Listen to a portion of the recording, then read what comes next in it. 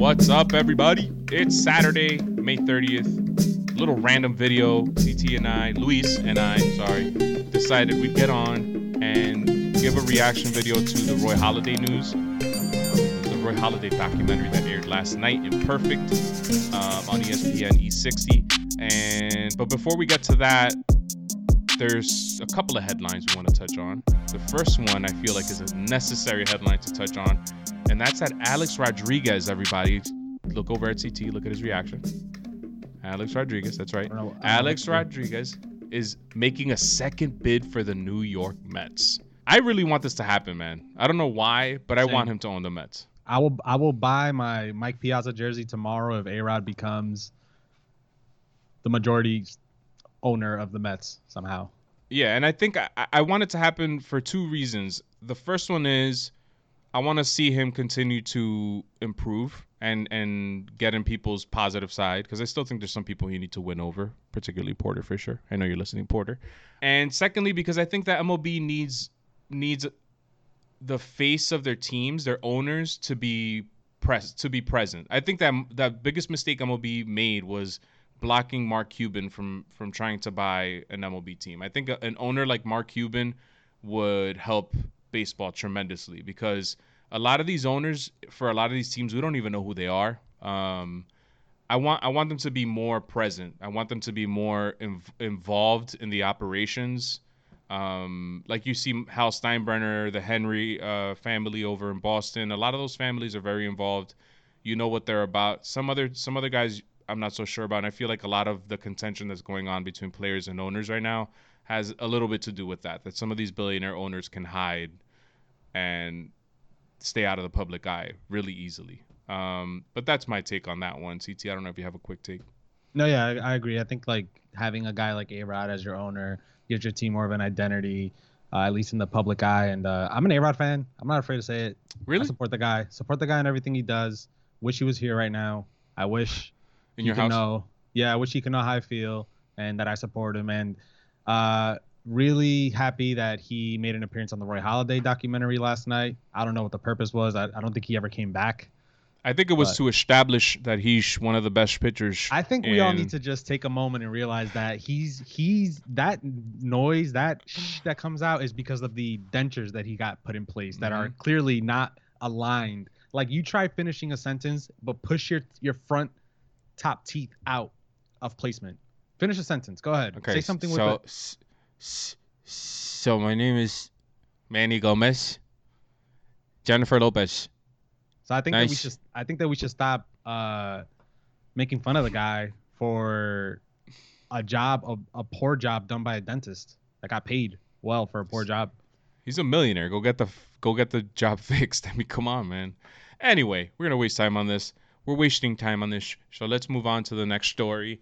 And that's that Ken Rosenthal and Jon Heyman are both reporting that basically the players haven't made a counter offer. When they got that insulting offer, they said they weren't going to do a counter offer. They weren't even going to bother. But they are waiting for the financials, which apparently both sides have agreed that the players are going to have, which should determine where it is that these owners are losing all this money to justify all the pay cuts they want the players to make. So we're still waiting on that. Jon Heyman said that if we want a season by early July, that there's a soft deadline of June 1st for them to come to an agreement, which would be on Monday, I think. I'm not sure if there's 30 or 31 days in May.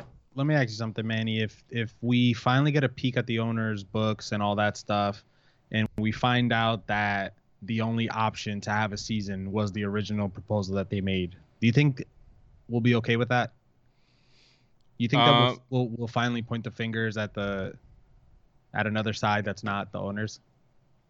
I think the fingers can only be pointed at the owners or nobody at all, because the players signed a contract for guaranteed money. They made a concession in March to take pay cuts, or not pay cuts, for what's happening now, which is to be paid only if they play, plus there was some extra money thrown in there.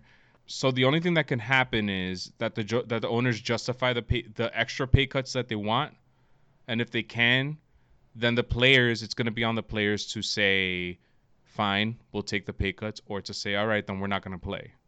And I think if the players decide to take a stand and say fine, then we're just not going to play, the players lose. But I think that's the only way that the players are going to lose. But at the same time, the players are going to lose anyway. Perceptually, in the court of public opinion, they lost already because people don't want to see millionaires complain about making less millions than more millions. You get what I'm saying? Yep. People are suffering. People are jobless out there. So it doesn't look good. It's not a good look on both sides. But the players are going to lose because they're in the public eye and people know who the players are. And like I said earlier, we don't know who some of these owners are. They're, they little bitches hiding, dog. You know what I'm saying? Can't believe, man. I hate billionaires. I fucking hate them. We're just kidding. We don't hate billionaires. We like the ones, especially the ones that sponsor podcasts like these. So if you're listening, we love you guys. A-Rod, if you're out there listening, man, just take a chance. Yeah, take a chance on us, man. We'll if you buy the Mets, we'll talk Mets 100% of the time if you sponsor the show. Yeah, Alex. All right, man, the Roy Halladay doc, CT. Super sad, man. Really sad. And I thought it was set up perfectly because they go through his entire career and give you the perfect setup about how his father was a pilot or is a pilot and instilled in him a love of baseball and aviation. You saw how he came up through the ranks and how he struggled at the beginning, but that he was humble enough to go back and change some things to make it possible for him to return and become the kind of pitcher that he ultimately became. And Alex Rodriguez even said that if he were to create a rotation of pitchers, that he would be in that rotation all time. I don't know do you agree with that, by the way? Would you put Halladay in your top 5 all time? I mean, the guy pitched, and I think it's interesting that he won Cy Young's, what was it, like 8 years apart? Mm-hmm. And that he pitched during a time that we always Pedro Martinez credit for, that we always give Mike Mussina credit for. And he was a way better pitcher than Mike Mussina. He was a pitcher that went deep into games, a workhorse. I can see why someone would put him in the top 5. And if I'm really thinking about it, because I like to do top rankings of baseball based on what I've seen, I'd have to kind of put him on my top 5 as well. I have to disagree a little bit, just because he made his bread and butter primarily post 2001. So 2001, 2002, fine. Barry Bonds, steroids were still there, but by 2003, I believe the Mitchell Report had already come out and the steroid tests were out there, and that's when he really turned it on. So I don't think the level of hitters was the same as when Pedro was there. First 3 seasons, 98, 99, 2000, he struggled pretty mightily, especially in 2000. They said in that documentary that his 10.64 ERA is like the highest for qualifying pitchers of all time in a single season, which was shocking to me. But yeah, I don't want to take anything away from him. I'd have to really take a deep dive into it. He's definitely in my top 10. I'm not sure if he's in my top 5 yet. For sure, one of the greatest pitchers to ever live. The complete games and the era that he pitched in alone makes him stand out among the rest of baseball players. What he did in that first season with the Phillies in 2010, the perfect game, and then the no-hitter. He's a legendary pitcher, man, for sure. Yeah. To me, I'm sorry. To me, I'm just looking at a guy that was there. Like he pitched a lot of games, mostly healthy. Now that we know that he was on medication to get through a lot of these starts, but he made a lot of starts. He made a lot of appearances. I think he was worth the contract that he was given. And I don't know. I even though the Mitchell Report came out and exposed a lot of the people that were on performance enhancing drugs up until that point. What year was it? 2003. That he won a Cy Young? 2003. Mitchell Report. The Mitchell Report, I think it was 03. Yeah. We still had guys in the league like A-Rod taking the next best thing. Manny Ramirez had gotten exposed twice before retiring. People were still getting caught for PEDs. We know Cano recently got caught for taking a drug that masks PEDs. So I don't think we'll ever know the level of performance enhancing drugs, but people still say that people are taking it. They say that people are still taking it today. So I kind of do have to give him credit for pitching during that time, because it was like.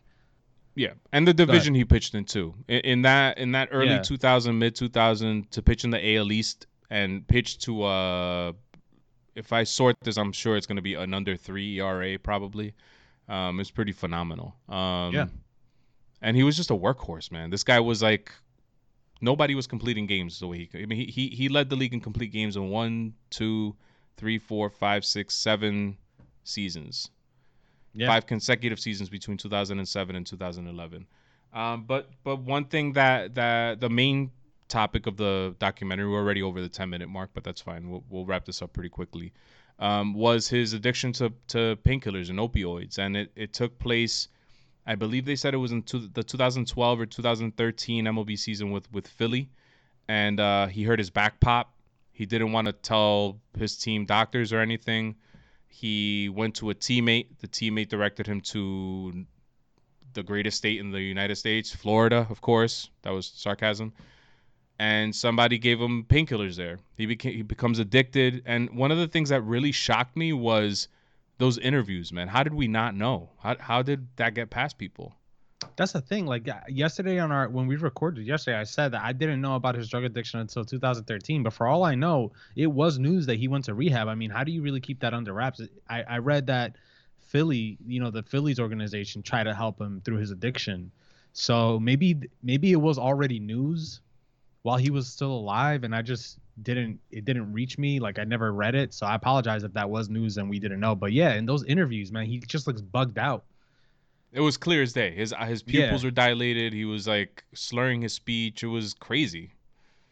And I think that's a tragic thing to realize, that his friends and family, teammates, all knew that he had a problem, but I don't think it's as easy as just telling someone to stop, because you got the guy that's probably like your pillar of stability, and he's telling you that he's okay and that he's going to rehab, he's doing all this, but really like you don't ever really know. So it's like a very tough line to cross. And it just seems like he was a prideful person. He didn't want people to know that he was going through rehab. I don't know. It's kind of sad. It was sad to see that. And then they get into his post baseball career. He coaches his son's high school team, I think it was. They win a championship. They go 30-0. And it seems like he's having the time of his life, but he's still battling this depression. He's still really sad all the time. He's still abusing painkillers. Goes into rehab a second time. And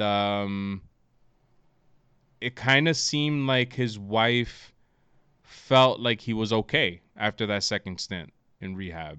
And he bought a plane, and they revealed that he would fly pretty low, dangerously, where people would report to the police like there's a plane that's going really low, blah blah blah. It would fly like close to 100 feet away from houses and streets and shit. And then one day when I think their son was graduating, I forgot what the event was. He was supposed to go with his wife, but instead he said he was going to fly his plane back to the airport or whatever. And it turns out he didn't go to the airport. He flew to the the Gulf of Mexico, the ocean right there, the sea area. Minutes later, they reported a plane crash, and it turns out that before impact. Whoops, my headphones just fell. He tried to pull up, and I guess it was too late at that point.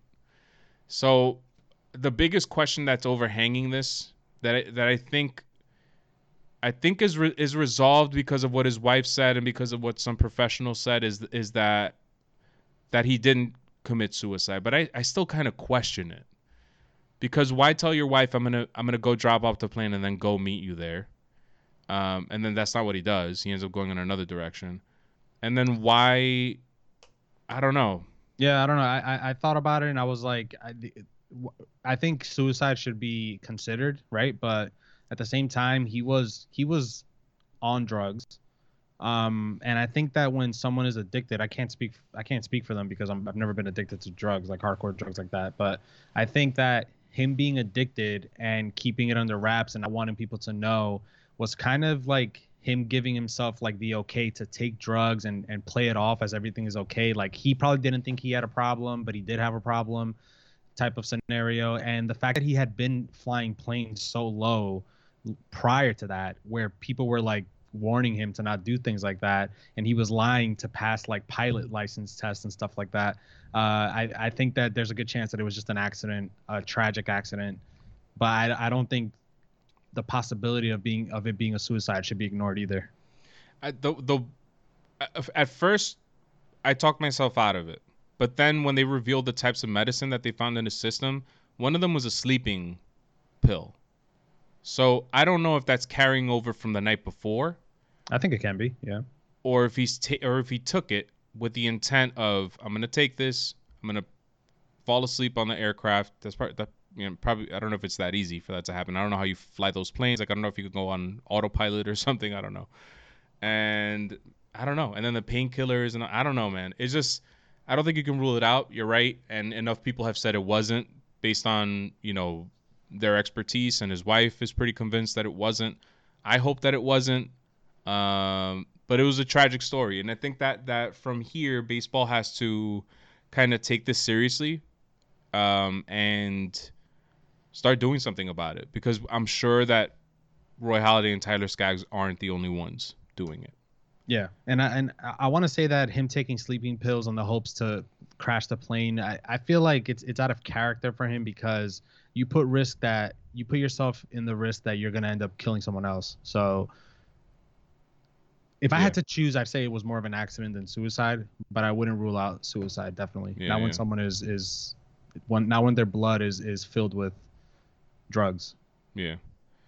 So that was that. And the wife revealed that she wanted to come out about this because she wants people to seek help, just like Roy did. But he didn't finish. He both times that he went to rehab, he didn't finish all the way through. The first time, I forget why he left. I think it was because somebody snuck in a camera.